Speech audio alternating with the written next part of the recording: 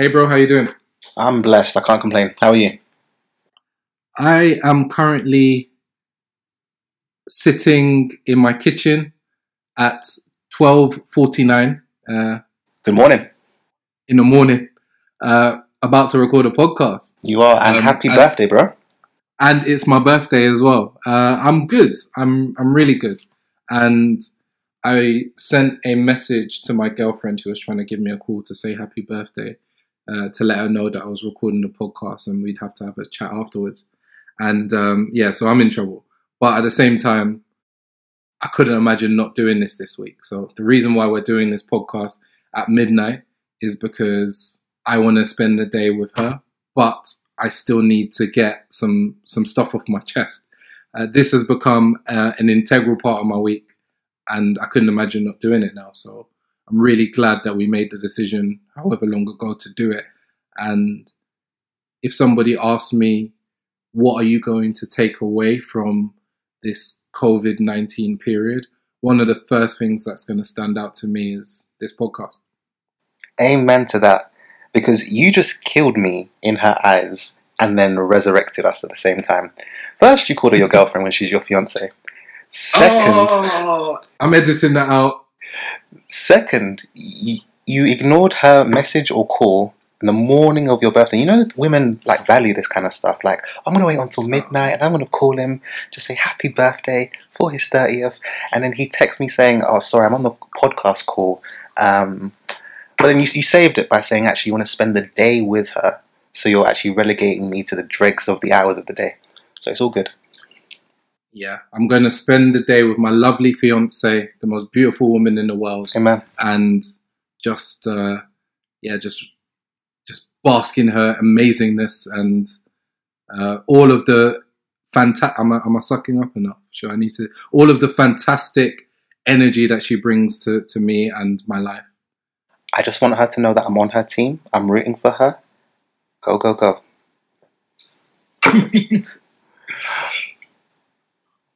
Well, considering it is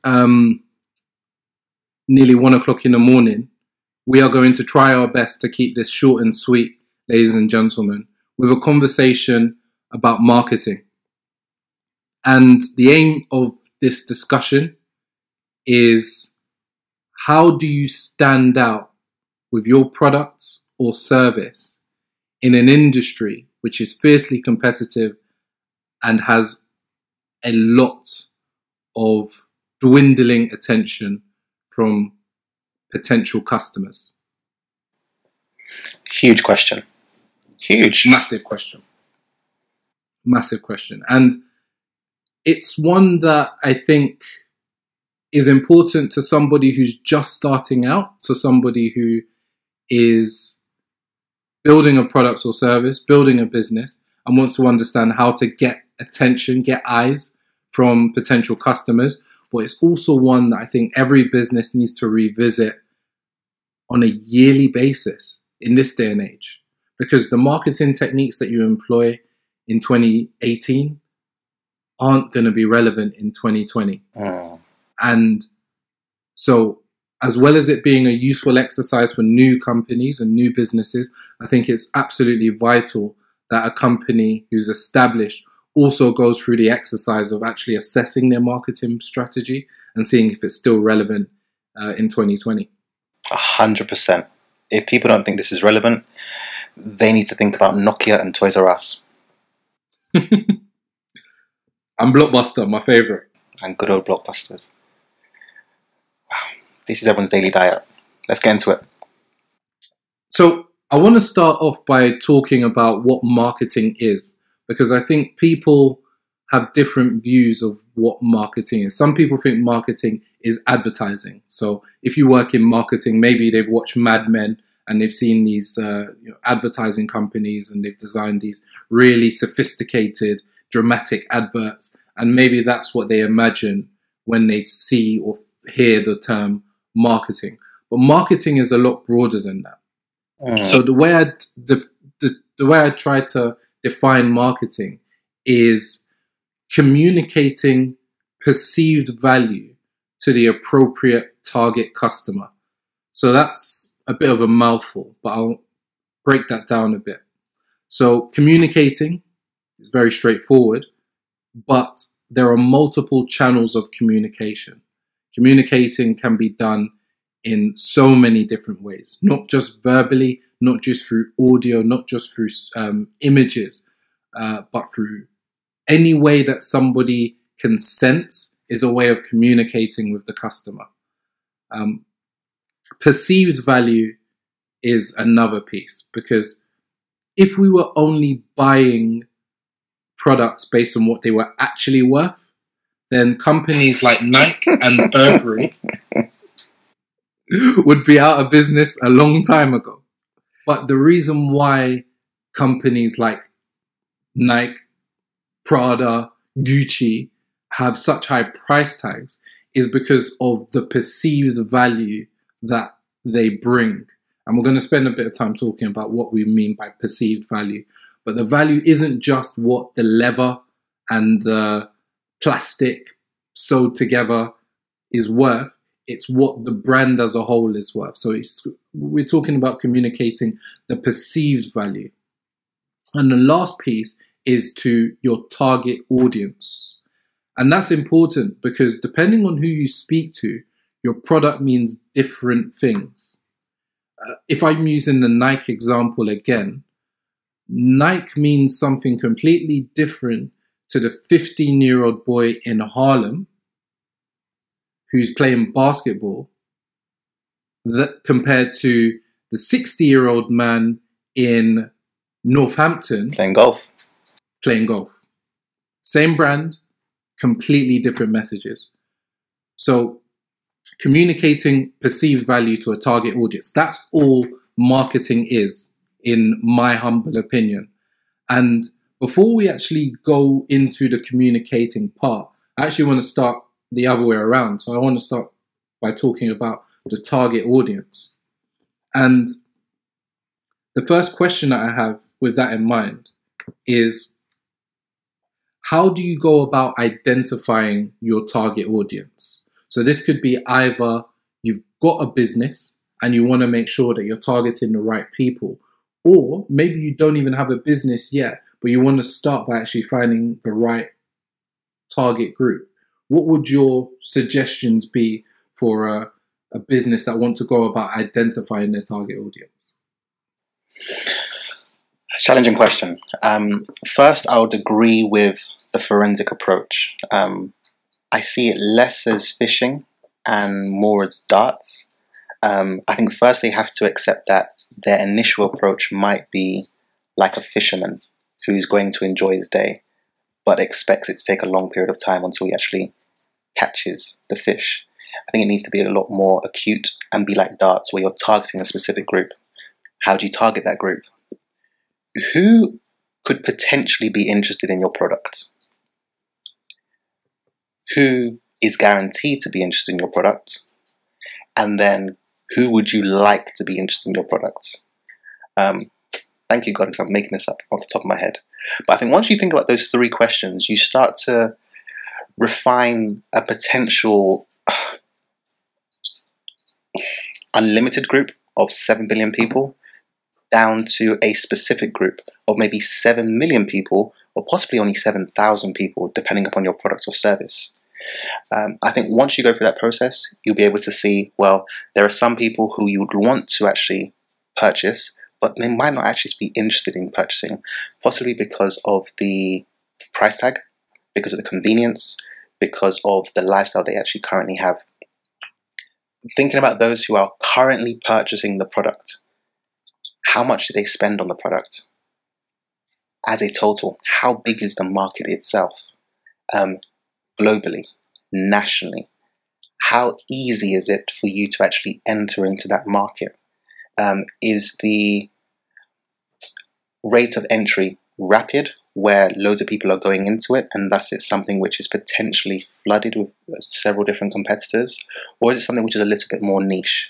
I think once you start to really ask pertinent questions about who is buying, why they're buying, how much they're spending, then you're able to create a profile for your customers and their spending habits. I hope that's not too vague.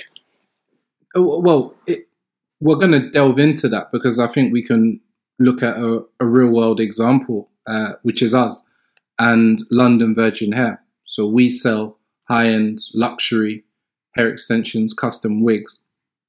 Take me back to, almost 10 years ago now, or actually over 10 years, when the idea for the business first came into your mind. How did you know that this business had legs, and how did you identify who your target audience was? The first simple question is, are people spending their money on it? Do you see people spending their money on it? That's an easy way of getting into a business. If you personally, in your day-to-day life, do not see people spending money on it, potentially you're going into an environment which is foreign, and you need to do a great deal of research. We saw countless women spending their hard-earned pittance salaries on hair extensions whilst we were trying to buy cars. Very stereotypical. And whilst we joked and mocked what they were doing, it became apparent that this was a thriving industry which was only going to grow. Now that's soft data. Flash forward several years when I started doing the hard crunching research, looking at the hard data, it became apparent that this is a booming industry. It's a booming industry which isn't actually being executed well. And that's where you actually find a gold mine. Because if you know that people are spending money on a product which on occasions isn't being delivered in a way it could be, or on a service which isn't being executed professionally, you can then add value. At some point, Nike added value in the eyes of their customers, either through affiliation or sponsorships, and thus they were able to price themselves higher than their competitors. So in short, it was seeing that people were willing to spend their hard-earned money on this, seeing that people attributed a great feeling to the product, which we can speak about later on, and that this is something which wasn't actually being executed as well as it could be. Those three things really propelled my understanding of the market and my later research into the ins and outs of it. So I want to add a couple of points to what you said. I think the first thing I would say is I agree that the best way to determine whether your business has legs is to see if people are spending money in that space already. It's not the only way though. So if you've got a new idea which is so fresh and innovative that it's very hard to determine whether people are spending money on it yet, the next question you can ask yourself is, are people losing money as a result of not having your product or service? So if you can identify an area where people are losing money on a regular basis, then you potentially have a disruptive solution which could revolutionize an industry. And there are a lot of ideas that have completely left my mind because it's 1 o'clock in the morning. But what I'm hoping for in the future is a disruptor in the mortgage space. Because anybody who's currently going through the process of buying a home knows how much money they lose in the transaction just because of maybe uncertainty, things not being clear, etc. So if somebody comes in with a disruptor which completely transforms the mortgage industry and charges some money for it, people are going to be willing to pay if they can see how much money they might save as a result. One potential disruptor would be another loan company. And I say another loan company in that we spoke about Klarna last week. Now, many people know Klarna, but in essence, what Klarna are doing is that they are paying your debt for you and recouping it later on. Now, that is not a new business model. It's a loan. They're offering loans. Could it be possible for an organization to pay things upfront for you so that you are then able to pay them back later on, to speed up the process of the transaction, knowing that they are covering the initial pain reducing the long-term cost in the expectation that you pay up on time. But if you do not, you then pay additional to what you would have paid if you went through the traditional route. Now, they wouldn't brand it as that. They'll just say, hey, we'll cover all the legals for you. Just pay us. Exactly. And if you position it or package it as a very clear value proposition, and by that I mean, here is the problem that you're currently dealing with, and here is how our offer helps solve that problem, then it's in the customer's hands to connect the dots and say, I want to take this further. Another example, which is a bit closer to home for us, is one trend that we're currently seeing in the hair and beauty industry is at-home services. So, for instance, getting your hair done in the comfort of your home as opposed to going to a hair salon and maybe booking it online. So why does this business model make sense for a customer? Well, because they're saving money. Previously, they would have had to consider, let's say, for instance, driving to a location, so the petrol that they'd have to spend to get to the location, potentially paying for parking as well, not to mention the time lost as part of their journey. So they'd have to factor in how much time they would spend getting from their home to the salon and then back again. Now, time is money. So if you're saving somebody time, you're saving them money. And as a result, all of the money that you've saved them from the petrol money, the parking, the time spent, etc., how much is that worth to somebody? You haven't even spoken about the unexpected, partially expected late appointment. Yes, exactly. Exactly. Sitting in a hair salon for 4.5 hours. I think I went on a little bit of a rant last episode where I just talked about all of the things wrong with certain modern salons. And yeah, being able to avoid all of that, how much is that worth to you? But more importantly, to somebody listening who wants to start a new business, what problem are you currently dealing with that is costing you money, either directly or indirectly? And if there was a solution in place, people would be willing to pay. Maybe one more example, education. So one thing that we're seeing a lot more of now is e-learning. Yes. People are going online through courses with the likes of Mastermind and Udemy, for instance. And once again, the value proposition is straightforward. Where previously you would have to pay a tutor for that level of tuition on an hourly basis, now you can go on an online course.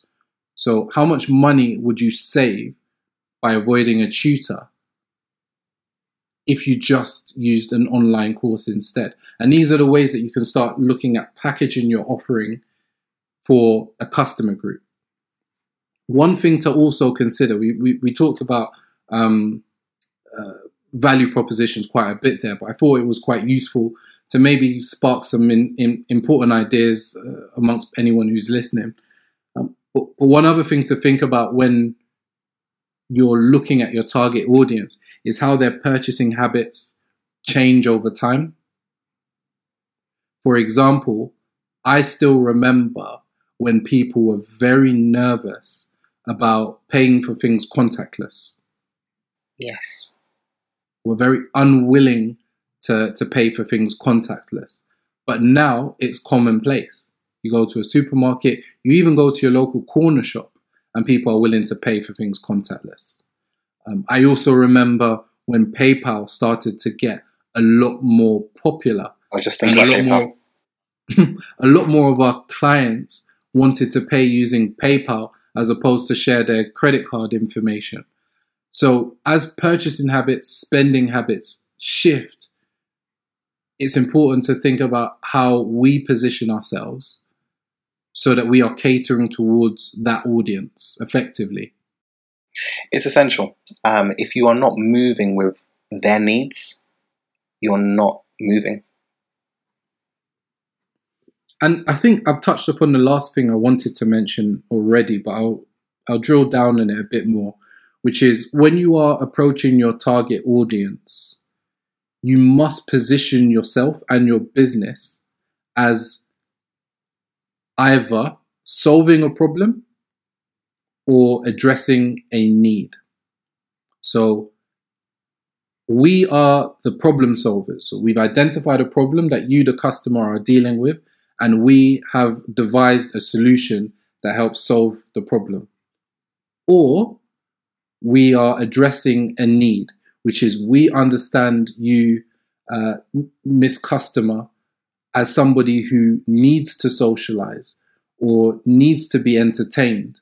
And we have devised a solution which addresses that need to socialize by setting up an event company or by providing you with an online video streaming service.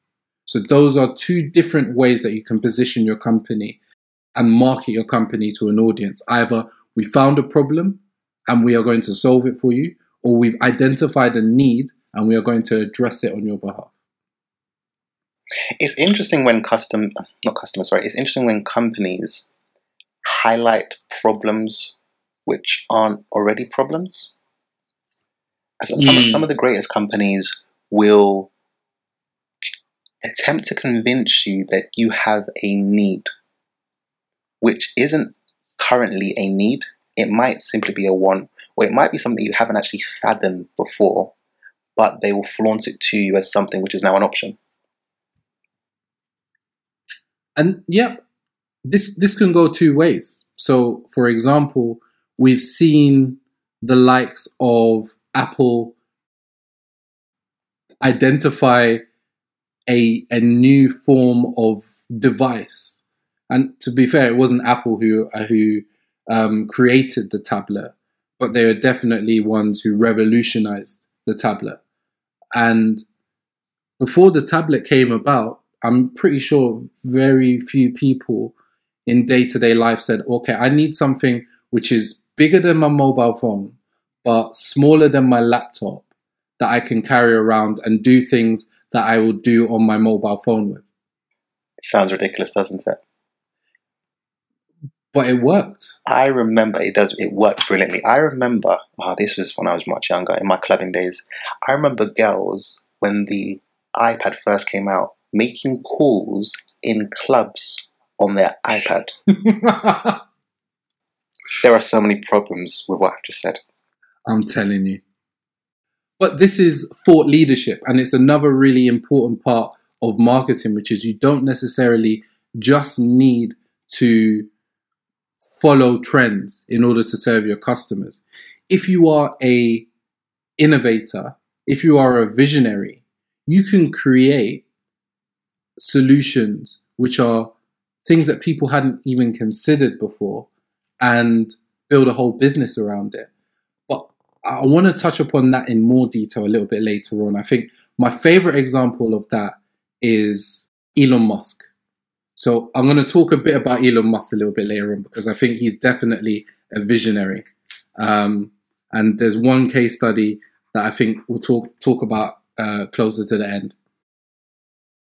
Last thing I want to talk about when it comes to target audience is segmentation. Very important. We may think we know our audience well, but if you believe that your audience is just one demographic, dare I say, you're missing out on some of the nuances in the people who follow you. And by segmenting your audience, you then understand how they differ and can apply that information to engaging with them more effectively. So if your audience, for example, ranges between 24 and 60, the way you might want to communicate with the 24 to 30-year-olds may be very different to the way that you might want to communicate to the 50 and 60-year-olds.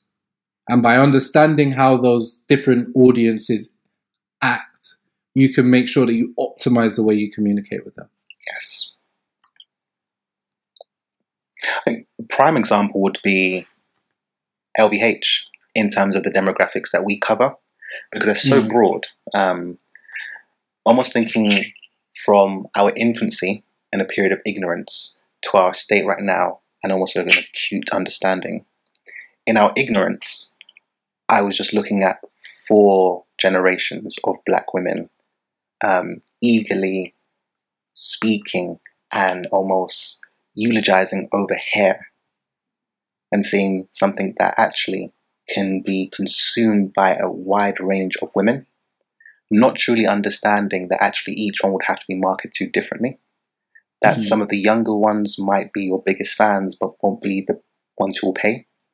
That your 24 to 34-year-olds might be your high rollers, the ones who would actually produce most of your sales. That those in the categories above 34 to 60 might have to rely on their younger siblings or children for advice on who to go with, and might have different preferences, i.e., professionalism is nice to someone under the age of 24, but essential to someone over the age of 40.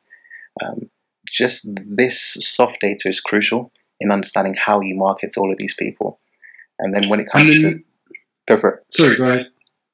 And then when it comes to actually categorizing them in terms of who will be your blue mooners, as we've learned to call them, those people who are going to purchase but will purchase infrequently. Who will be your regular purchasers but low level in terms of their average order spend? Who will be your high rollers, those who are actually potentially addicted to your product or have a great deal of expendable income? And how do you communicate to each of them? Because the offers that you have, the products that you have, might not appeal to all of them at the same time.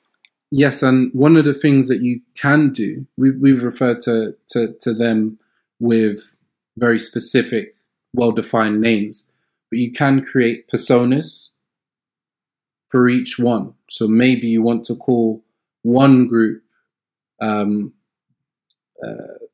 rollers. Yeah, well, even more personal than that. Maybe you want to call, for instance, frugal Fiona as the person who's not going to spend a lot of money, but is keen to purchase your product, and create a backstory around frugal Fiona. Maybe we've got high spend Helen, somebody who spends a lot of money on a regular basis. Maybe you've got infrequent Irene, somebody who doesn't purchase very frequently, and you can almost have in your war room Irene, Helen, Fiona on the screen. And by making it more personal in your strategy discussions, you could just literally ask the question, how do we engage with Irene today? How do we work better? Yeah, exactly. What's Irene doing today? What newspaper does Irene read? What magazines does she read? Where does she go on holiday? And some of those questions might seem too broad for you as a product supplier to be concerned with, but trust me, they're not. Because you want to create a really vivid map of what this person's life looks like. Definitely. What do they care about most? What are their troubles? So we've talked about who are they, and I'd now like to talk a bit more about how we engage with them. So from your perspective, what is your approach to engaging with your target audience? I think first it starts with who are they, as you've mentioned. So once you know who they are, you will understand their discourse and how they communicate with the world. What are their challenges? What are their struggles? Where are they? Where do they spend their time? When you know where they are, you know where to market. In the early days, I often ask myself the question of how do I influence those who are influential? Our younger segment, our younger clients spent a great deal of time on social media, and thus it was necessary for us to communicate our persona and our values, our characteristics through carefully selected influencers, communicating value that way. But then there's more than that. Once you actually do have some of these customers, you are using direct email. Is it that some of these customers don't actually spend their time on social media, but they do via their emails? And that bi-weekly or monthly email is a great way of actually getting through to them. Is it that some of them actually appreciate the finer details, and what they will appreciate is the added value that you'll give them once the parcel actually arrives, the goodies in the parcel, the how-to guides, the little touches which help them to feel as if you actually really care about them, and those touches which actually give them that visceral emotional connection with your company. Is it that actually some of them really value professionalism, and you've identified that one of the issues in your industry is trust? So you offer text messages after every purchase, notifying them and updating them on where their parcel is and when it will reach them. Have you chosen a different method of strategy for each social media platform? Do you use Instagram slightly different to Pinterest, Twitter slightly different to Tumblr? Are you on YouTube? If you are, what purpose does it have? So I think in short, for me, it's understanding where they are.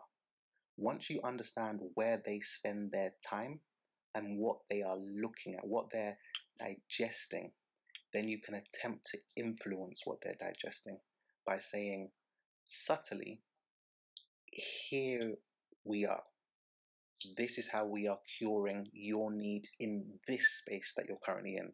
So practically, I think one thing that people can do today is, as we've discussed, segment their customer into as many groups as they need to. I would say no less than 3, no more than 6. And then create what I refer to as a customer journey for each one. And what a customer journey is, plan out a week in the life of that persona. So from when that person wakes up to when they go to sleep, 7 times, from Monday to Sunday. What are they doing? Where are they going? Where are they socializing?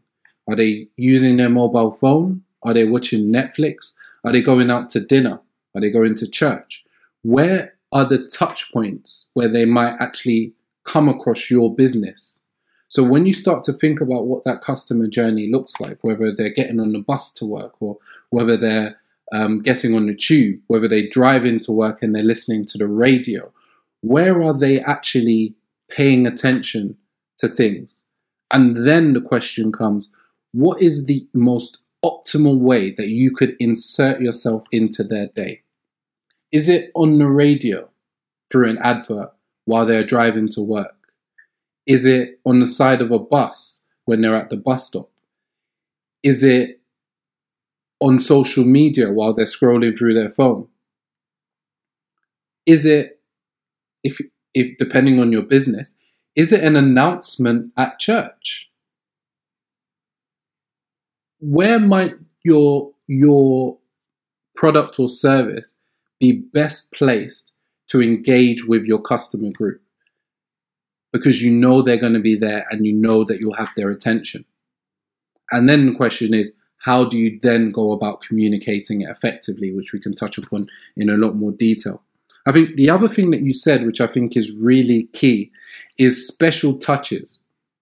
Because one of the key challenges for any business, not just a new business, any business, is how do I stay memorable in the minds of a customer? And by providing those special touches, those thoughtful little trinkets, or maybe some extra goodies, or maybe a how-to guide, or a handwritten note, what you're doing is you're turning a transaction into a memory. And the beautiful thing about memories is people like to share them. So if you've created an experience for somebody, they're more likely to tell 2 or 3 people about their experience. And that's when you start to galvanize your audience through word of mouth.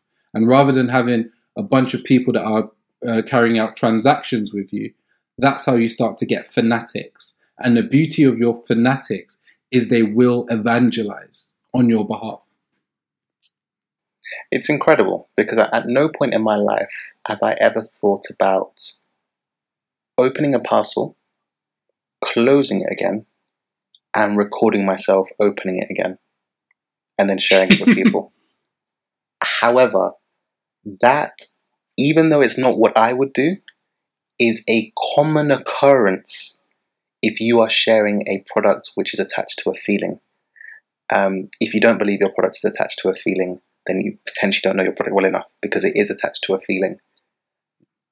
Can that feeling be shared?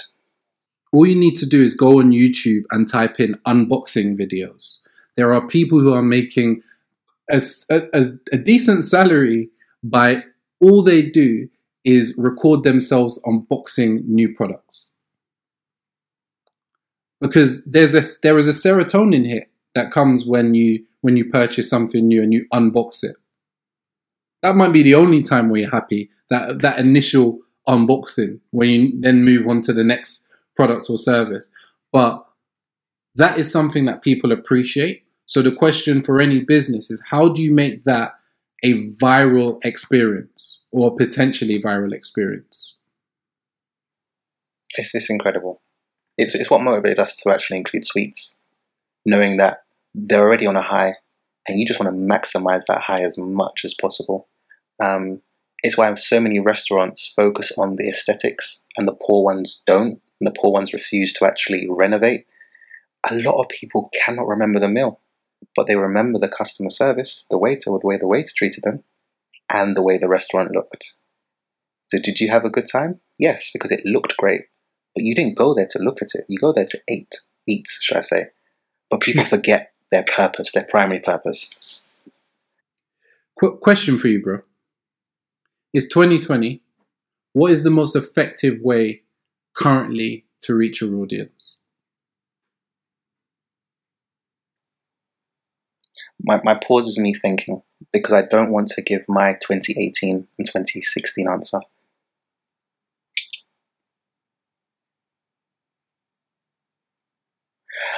I have my answer, and it's still in line with my 2016 and my 2018. So I look forward to listening to this in 2025 to see if I still agree. I still firmly believe that by nature, human beings are followers and wish to be led. We wish to be told what to spend our money on. And for that reason, I think all business owners need to carefully think about who is already influencing my target audience. Now, that does not necessarily mean that male or female with 250,000 followers on Instagram. As you mentioned, that might be the church leader, the school teacher, the GP, who is actually influencing their decisions.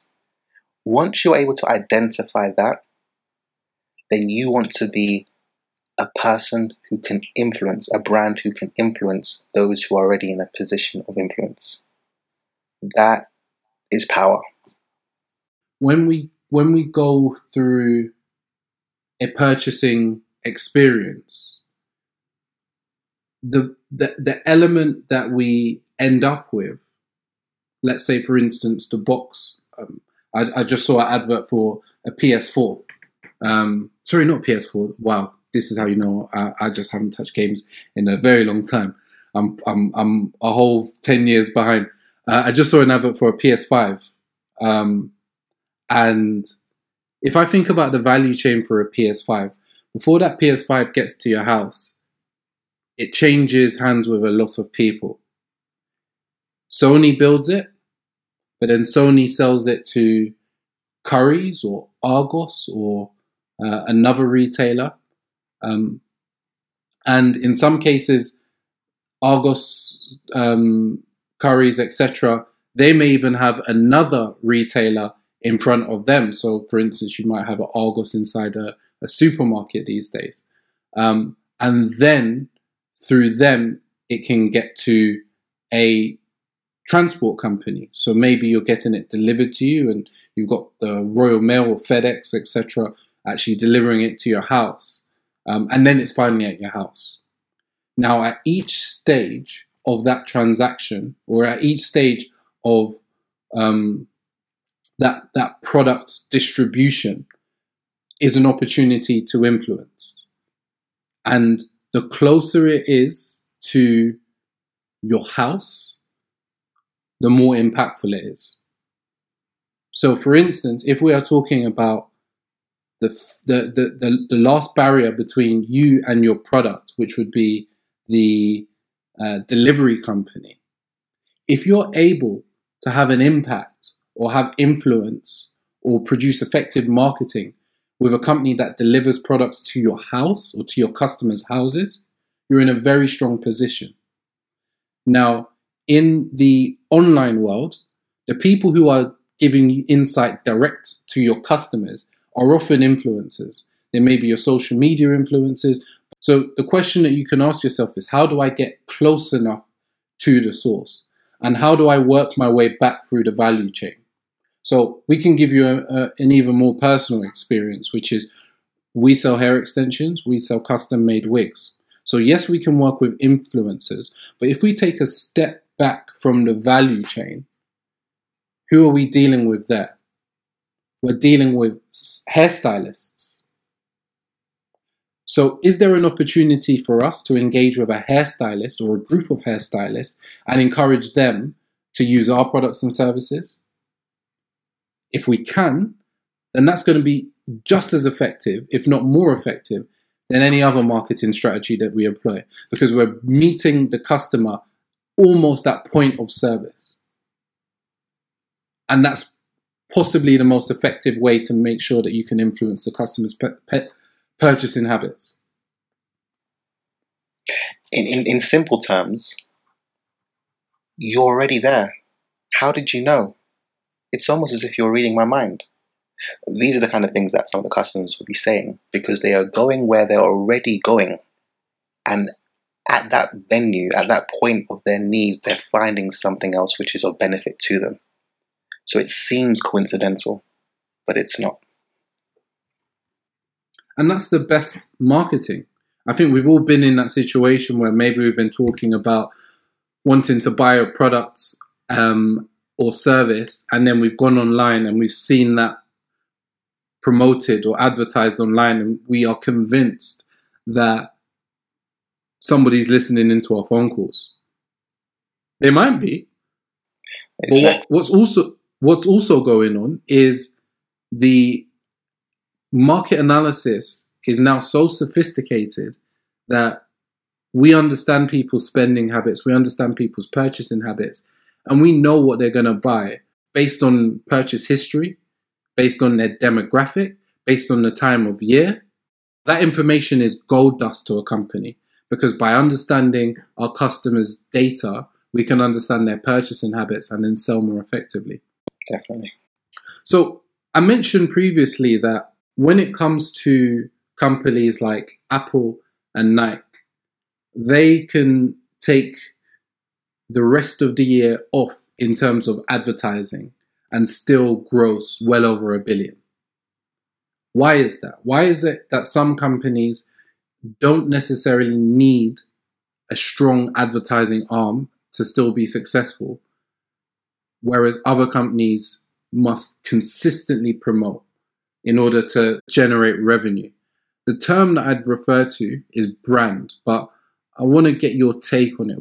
What makes the difference between these companies? I think Jill down the road, or my neighbor Keith, would say, well, we just know them. But what does that mean exactly? We just know them. And I think what they would be trying to articulate is we feel like they're a person that we truly understand. We understand what we get when we get them. There is a relationship, there's a history, there is trust, there is accountability. Not everyone has that. And that's companies who do benefit from it. Other companies who would like to benefit from it will flaunt how many years they've been established to try to convey to new customers that, listen, we should be trusted. Do they know who you are? With companies like Apple and Nike, they have had individuals represent them, embody them, that the customers have fallen in love with. There are many people who gravitated around Apple because of Steve Jobs and the mysticism around him. There are many people who gravitated around Nike because of their well-selected affiliations across the years in so many different sports and nations. There is that akin spirit to the brand because the brand has been associated to something that you aspired to be or you loved. So for that reason, they don't have to do anything because those memories live on. Apple is still riding on the wave of Steve Jobs. Nike is still... Some people still think that Jordans are related to Nike. If this is long lasting, it's something that all businesses aspire for, because once you have that, you have a lasting memory. You are in the minds of people. It's why McDonald's target kids. The Happy Meal is brilliant. Get them while they're young. Yeah. Get them while they're young. And they will stick with you. They will introduce you to their kids because they want their kids to go through that same experience. Why is a food company giving toys? Yep. Remember the McDonald's birthday parties? Oh my goodness. I went to one. Only one. I was crying to go to more. Listen, if you got invited to a McDonald's birthday party, are there people listening to this right now who don't know? They don't know. If you got invited to a McDonald's birthday party, I remember the one I went to, and it was dark outside, so it felt super cool. It felt like I was out late. It was probably 6 o'clock on a winter's evening. I went to one. They even had the clown. They even had Ronald McDonald, someone dressing up as him. I think he was slightly depressed though. He smelled like alcohol, but it doesn't matter because like it's only in hindsight. I was lit. What do you mean? I got invited to a McDonald's birthday party. But yeah, absolutely. And you touched upon something which was around personality. I think that is key. And one question that I've challenged us to think about within London Virgin Hair, but I challenge anyone else listening to this to also think about, is if your customers were to describe your company in 3 words, what words would they use? If they saw your company as a person, what adjectives would they use to describe that person? And the worst response is, I don't know. Because what that means is that we haven't had a lasting impression on the customers, which means that we don't have a brand yet, which means we are going to be a company that has to continuously market in order to make sales. We have a brand when people see our logo and it immediately elicits a certain feeling. So with that, what 3 words would I want my company represented by? So once you know the answer to that question, the follow-up question is, what steps do I need to take in order to instill in the minds of my customers that we represent those words? And as well as your day-to-day advertising and marketing, those additional steps are the things that move you from a business or a company to a brand. And I said I was going to talk a little bit about Elon Musk. He's one of my favorite people just because he's crazy. So Elon Musk, most people know him as the CEO of Tesla. I don't know whether he is still the CEO. He might have been kicked off the board at this stage because of his wacky antics. Yeah, for now. But he's a very interesting character. But fewer people are aware of a company that he also started called The Boring Company. He also has another company called SpaceX. But he started a company called The Boring Company. And The Boring Company, it creates tunnels and has currently been contracted to create tunnels under California. But a few years ago, I think it was 2016 now, the Boring Company decided, for some reason, that they were going to make flamethrowers. And not only that, there were two very interesting caveats. The first caveat was that Elon Musk, after building these limited edition flamethrowers, he marketed them by saying, these are not flamethrowers. And then the second caveat around his marketing to his customers was to say to his potential purchasers, do not buy these products. So the first thing he said was, these flamethrowers that I've just made through a company that was built to drill tunnels under cities, these flamethrowers that I've made aren't actually flamethrowers. But secondly, don't buy them. They sold out in 3 days. And the reason why they sold out in 3 days is not because they were an amazing product. Very few people with the money to purchase the flamethrower needed a flamethrower in their life. But there was something about the spirit of this individual.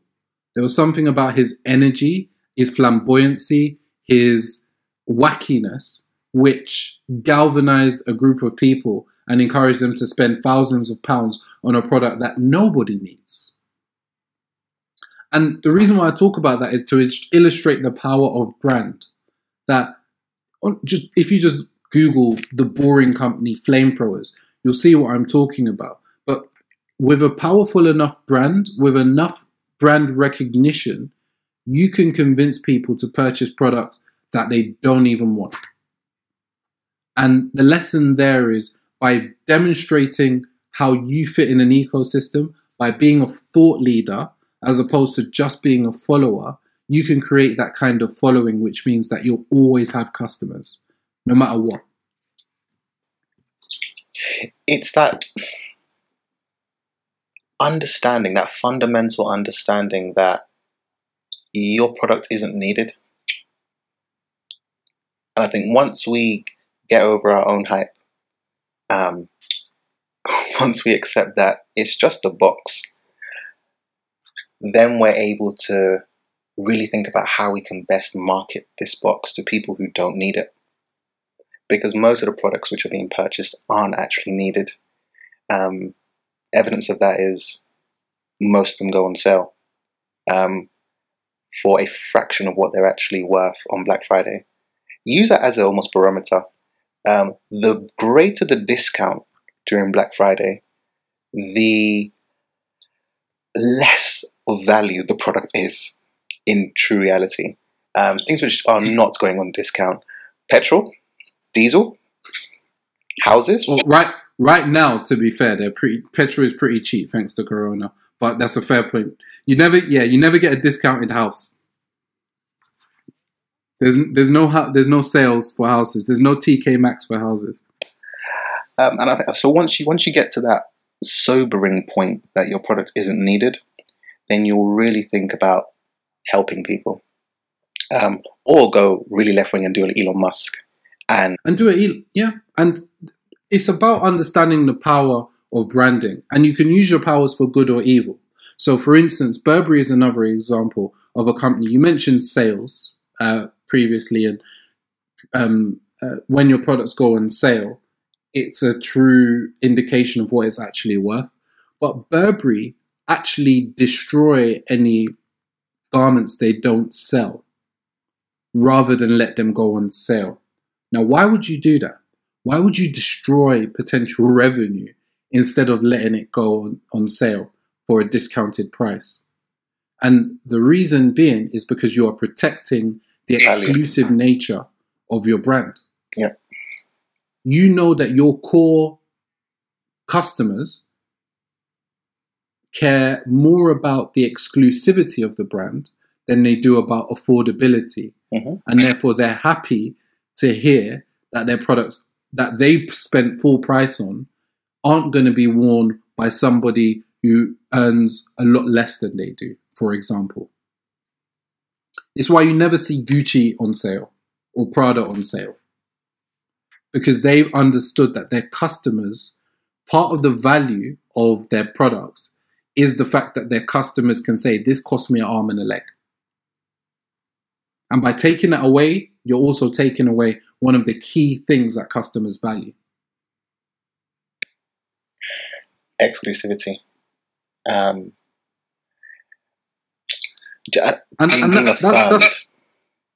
Sorry, go ahead. Being affirmed in terms of value.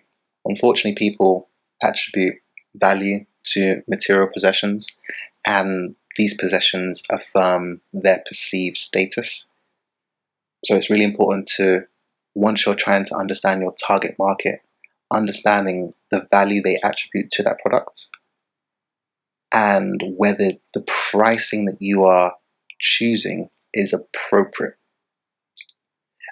I remember vividly in 2015 being told by someone, a sort of friend, that she would never pay less than a certain figure for hair extensions.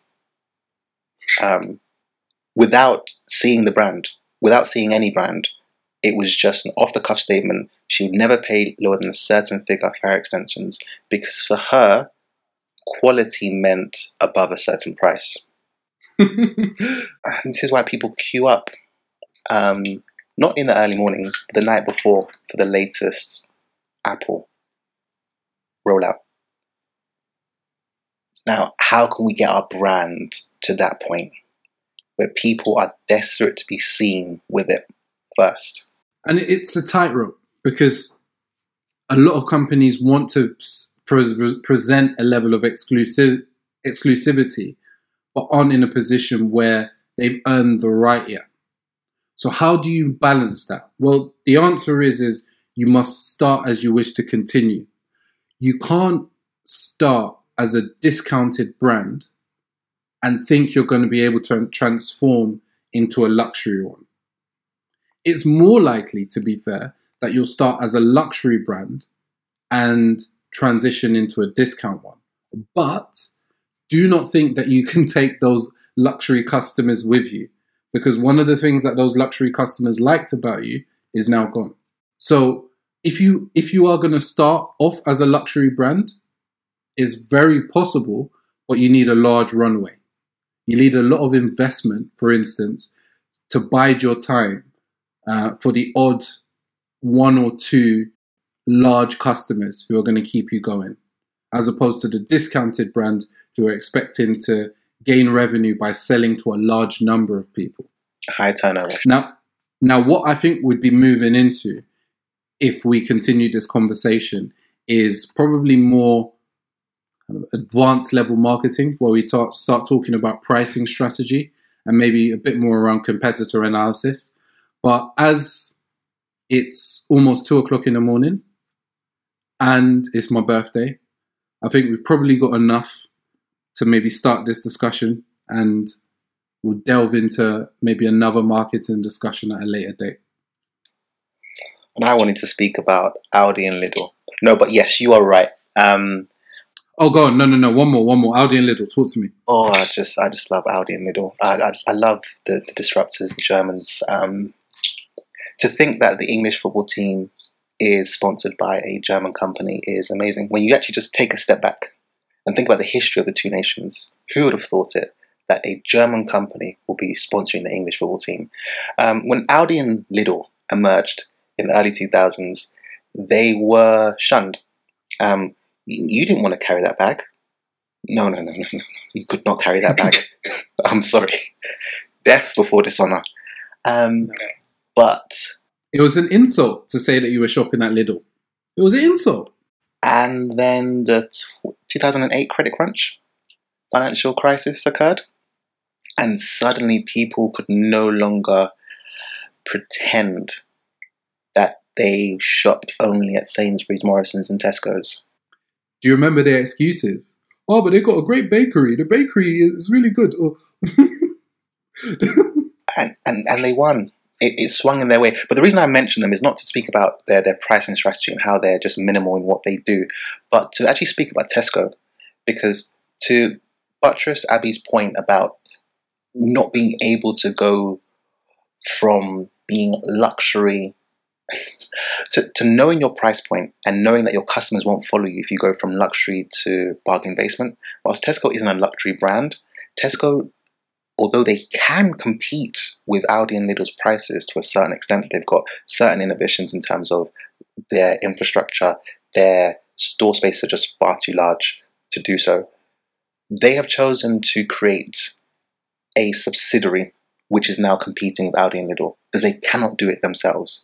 They cannot lose their market by going down as low as Aldi and Lidl. And they're trialing it. They're trialing it currently in the north. If you haven't heard of it, it's because it's not succeeding right now because Aldi and Lidl have completely swooped up the north. And it's just interesting to see how some of these companies who were winning for such a long period of time have had to accept that the market has shifted and their share has reduced. Another is Waitrose, Ocado. They're not what they were. They're not because the brand hasn't stood the test of time. There isn't the shame linked to buying from some of these lower cost value for money suppliers anymore. And that's because they've had very effective marketing campaigns. They've advertised very well, but also people have shifted. We started off talking about people's purchasing habits.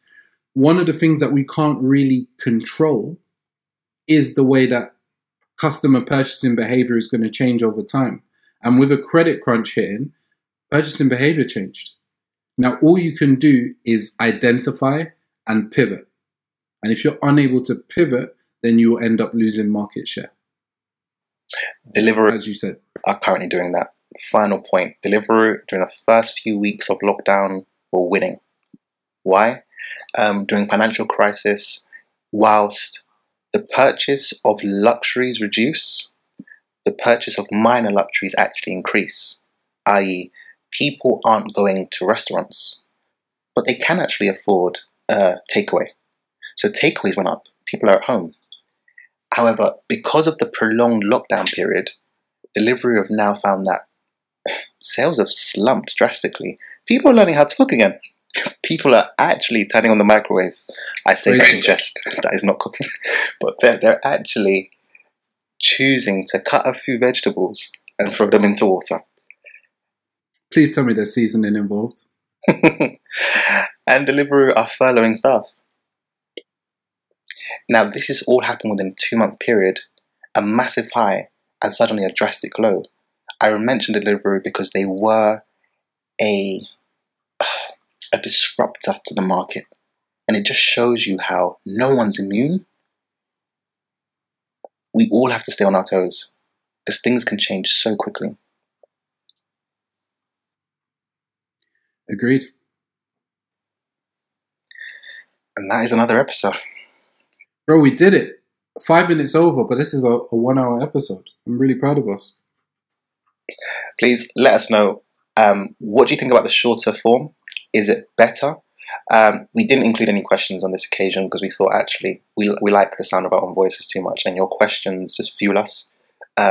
Is that the way to go? Or should we just revolt to just one question? Please let us know.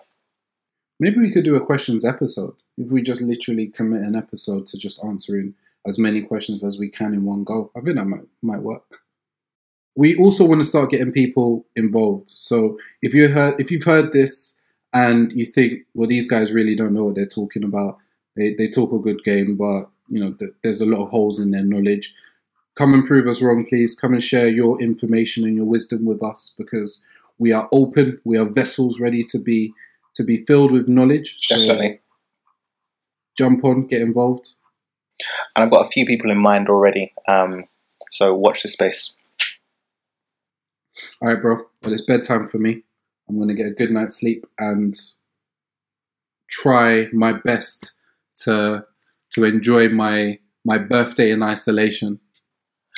I will send you a balloon emoji. And Nice one. happy birthday Just again. one. Just the one. Just the one. You know when you send one, it's bigger. If you send loads, it's really small. I get you. I appreciate you, bro. Have a great one, Alright. people. Take care. Peace. Take care. Bye bye.